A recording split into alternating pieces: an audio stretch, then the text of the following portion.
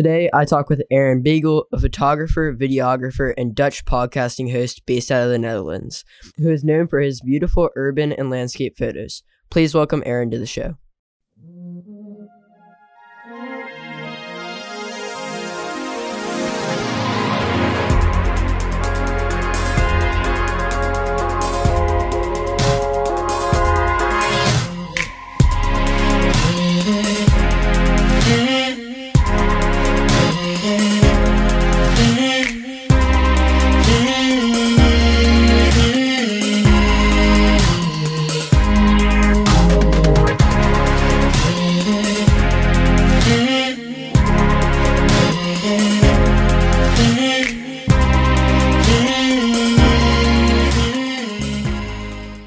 Wow. Thank you so much. That is quite the introduction.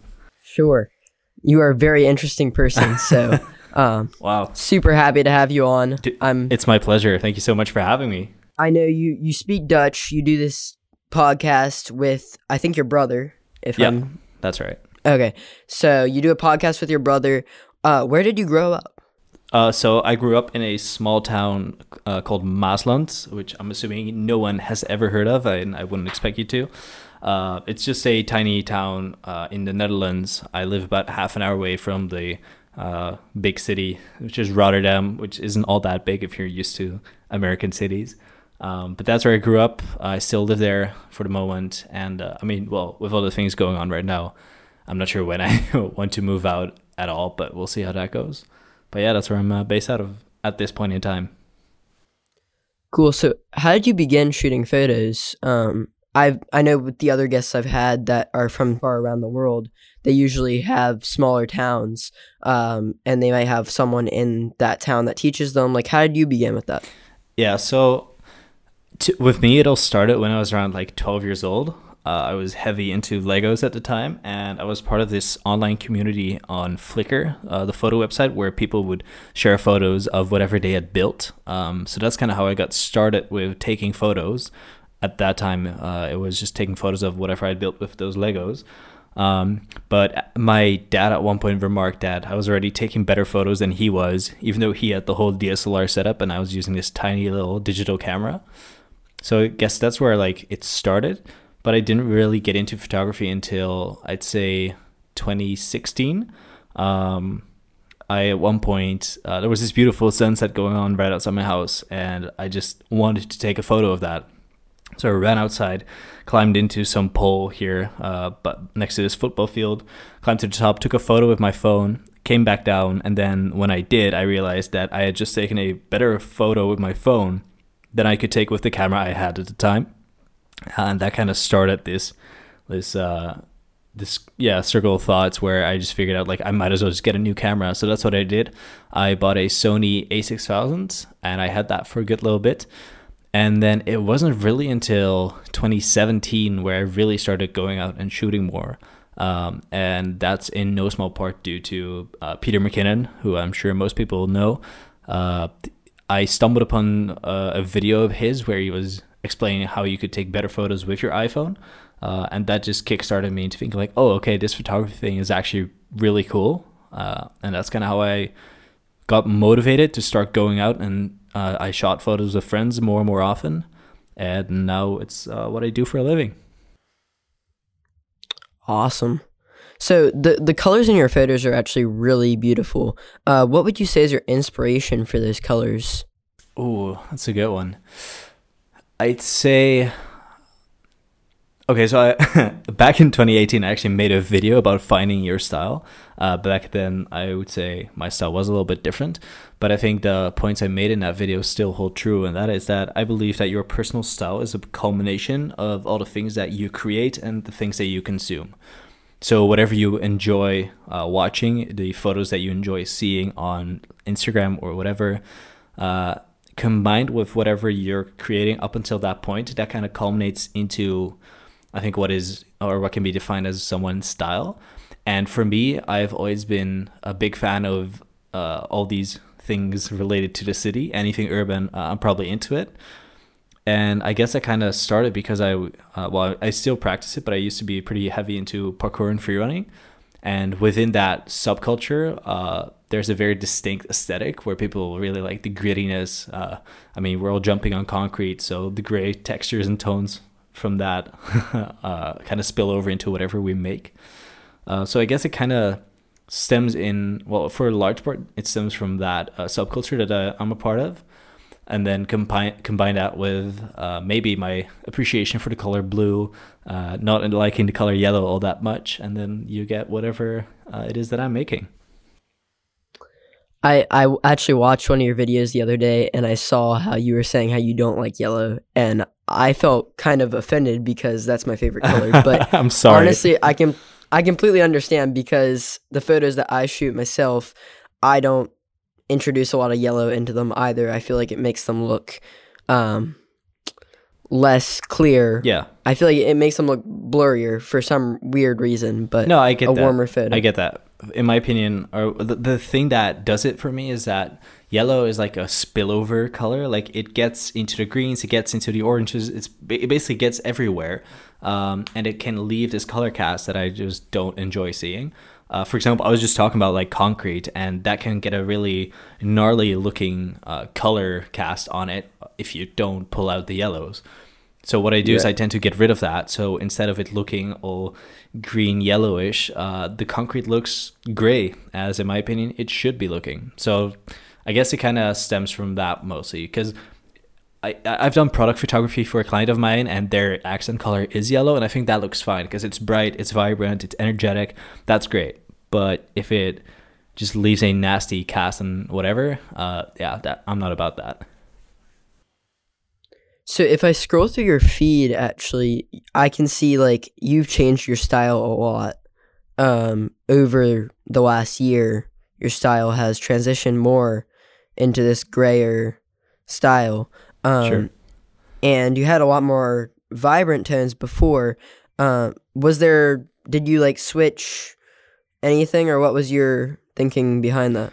You know what? I'm actually going to pull up my own feed so I can kind of pinpoint where that started. What I do remember is that back in 2018, December of that year, I was coming back from my stay in Canada, and I spent another week in Toronto. And there was this one photo I took there. And when I started editing and playing around with colors, I just kind of fell in love with that photo. And I loved that photo's look so much that I just figured I want every photo I take to have that same vibe. I don't know if you're looking at it right now, but it's a photo where I'm wearing a blue winter puffy jacket, and I'm looking out over Toronto. There's the CN Tower in the distance. And I see that photo just did it for me. Like that, I just knew like that's what I love seeing. So I guess from that point onward, it just kind of became a conscious thing that I was looking to achieve. Like I wanted my images to look like that one. Huh, interesting. Yeah, I'm looking at it right now. It's actually, I see you like pulled more blues into it, but still kept them desaturated, not too overly vibrant. Yeah, interesting. So how would you say you come up with your idea for the photos? Because a lot of your photos are urban, and a lot of urban photographers will just go out and start shooting. Do you plan them? What's your strategy for that? I'm not sure I have that much of a strategy per se. Sometimes I'll just get an idea like whenever, maybe like when I'm taking the shower or when I'm driving around town or whatever, and these thoughts pop into my head, and I'll be like, that's a photo I would like to see, and I'm going to see if I can actually make it. But I'd say 9 out of 10 times it's just looking around and just being present in the moment and looking for interesting things. I feel like my shooting style in a way is very I don't take that many photos on a night out whenever I'm shooting. If it doesn't interest me, I probably won't take a photo of it. Like I need to basically see the entire picture. I don't just spray and pray, if that makes sense. So I guess that's my process mostly. I just look around for interesting things, and then I'll see if that kind of kickstarts my brain into coming up with an image. And then it's just a matter of basically trying to replicate whatever I have in my brain as accurately as possible in real life, which can be a challenge, to be sure. Interesting. So with every person on the show, we do a 60-second rapid fire questionnaire. All These right. are like questions that are quick and like this or that. So Okay. they like are supposed to lead to a more accurate answer, you know. Mhm. So whenever you're ready, we can get started. Yeah, hit me. Photoshop or Lightroom? Lightroom for sure. Canon or Sony? Definitely Sony. Nature or urban? Ooh, I'm gonna go with nature. Curveball. Tungsten or LED? LED for sure. Morning or evening? Morning. Chocolate or vanilla? Vanilla. Okay, you made it in like 30 seconds. So Ooh, cutting it you close. did pretty good. All right. See, that's my trademark. I like cutting it close to the edge. So tell me about your relationships with other photographers in Canada and in the Netherlands. Like, what is your relationship with other photographers? Honestly, most of the people that I know in and around Canada, I just know because we chatted on Instagram. I just sent them a DM, and we started talking, and we started hanging out. That's how most things started. Yeah, I mean, actually, so I went to Canada on an exchange program with my university, and I was trying to do a little bit of prepping before then, just to make sure that I actually had people to meet up with. So I started DMing people that either I could find through hashtags or I could find through, I don't know, groups or whatever, and just started DMing tons of people saying like, hey, I'm coming to Calgary in a couple of months. We should definitely hang out and shoot whenever I'm there. And next thing you know, you're driving in a car through Banff and you're meeting people at random places. You're covered in snow and you're having the greatest time of your life. Do you have a relationship with Becky and Chris? Because I know you guys, you mention them a lot. They mention you a lot. Do you know them personally? I haven't met them personally, but I've been in touch with them from pretty early on, actually, like well before their YouTube channel exploded. I've always had a very similar, I feel like, design aesthetic as they do. I mean, I'm sitting in an office right now with black walls, and that's 100% inspired by their previous apartment. So I guess because I liked what they were doing so much, I guess I always felt that that comfort or like that desire to engage with these people, even though you're online, you're thousands of miles away. I always felt like, oh, these people, like I relate to them. So I guess I don't know them personally, but we've talked definitely a lot through media. Yeah, I love the gray wall thing. This summer I painted all my walls gray or dark gray because I knew I didn't want to go full black because my rooms are kind of small and I didn't want to make them feel smaller, but I went dark gray and it's just great because you can always just pull your camera out, shoot a photo. For sure. Yeah, my studio right now, it's tiny, but it's doubled as a photo studio. I've got lights set up here. It's almost a tradition that anyone who comes in here is getting their portrait taken because the black walls just look so good. And to your point about like it making the room feel smaller, in my experience, it actually doesn't. It makes the room feel bigger, especially at night, because since there's no light reflecting off of those walls, you kind of forget that they're there. And you just kind of, you get to sink into whatever you're doing. You become more focused. Whereas with white walls, whenever light's reflecting off of those, there's always this subconscious, feeling where you notice them, like you're aware that they're there. And because you're not seeing black walls consciously all the time, you can forget about them. And it actually, in my opinion, just makes the room feel more spacious. So I'd say definitely paint all of your walls black because it looks fantastic. So when do you edit? What's your typical time of day? Do you edit at night? Do you edit in the morning? I edit whenever our clients need photos. I'm a bit of a procrastinator, so usually it's whenever I have a deadline coming up, I'll crank out edits. But no, I don't really have a schedule or a pattern when it comes to that. I just edit whenever I feel like it, because I also want to enjoy it. And if I don't enjoy what I'm doing, I find it very hard to motivate myself to actually sit down and crank out, well, edits or videos or whatever, emails. So I don't have a fixed time of day that I've like, slotted in to be editing that time, but I just go with the flow. Yeah, so I checked your, what was it? I was looking around at your website and stuff, but I couldn't find out. Do you use LUTs or do you make your own LUTs? Just wondering, because your colors are so great and all that. Wow, thank you so much. For my videos, I use my buddy Daniel Schiffer's LUTs, and I also use Zach Kravitz's LUTs. I think those are pretty great. For photos, I do everything myself. I've got my own presets and all that, but for video, I just use, well, the fruits of their hard labor, because they're much better at color grading than I am. So I'd say, I'd endorse those two. So every once in a while, you post a new video to your YouTube channel. What would you say is your video creation process from start to finish? I'd say sporadic, because my last upload was in November 2018, so it's been a while. But I was working on one this week, actually. So hopefully next week I'll have a new video on YouTube. I've done uploads on IGTV every now and then as well.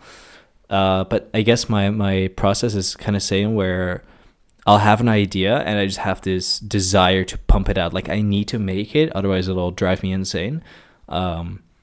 And then it's just a matter of sitting down and talking to a camera. And that can be painstaking. That can be incredibly annoying when you don't get your lines right on the first try. But to me, it's more of like a grind. Like, I just have to get it done.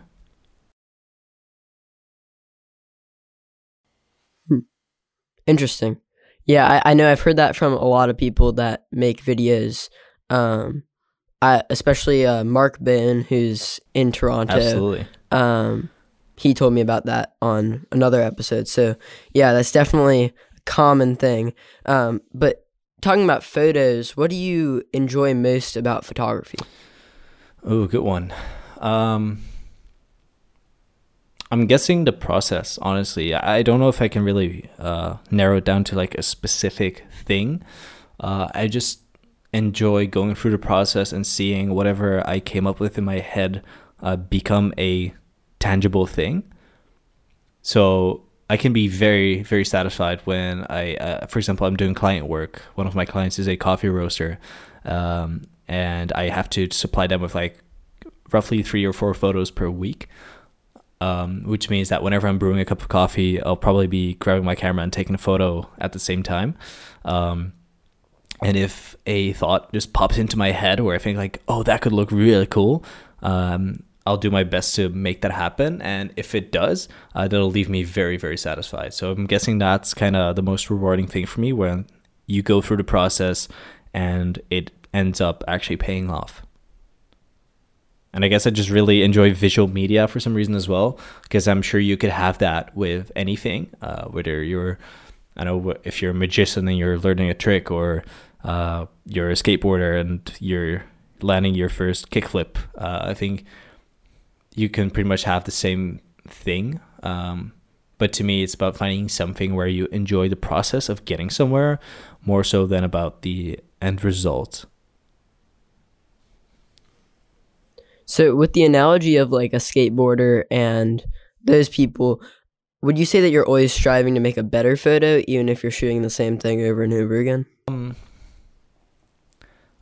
not sure if better is the word that I would use, but I'm definitely striving to make unique content. I don't like repeating the same kinds of photos every time, especially when you're doing the same kind of photo for weeks on end, for months at a time. I'm always looking to creatively challenge myself. For example, I just uploaded a photo onto my client's social post today, where it was essentially the same concept that I'd done many times before, which is getting a photo of someone pouring water into a Chemex. But the way I went about it, I was very deliberate in trying to make it different. So using a different focal length, being very conscious about the background and what people would get in focus, what they would be seeing, what they wouldn't be seeing. So I think, yeah, I feel like better isn't necessarily the right word, but something unique, something different every time is definitely something I strive for. I don't always achieve it, but it's always something that I'm hoping to achieve.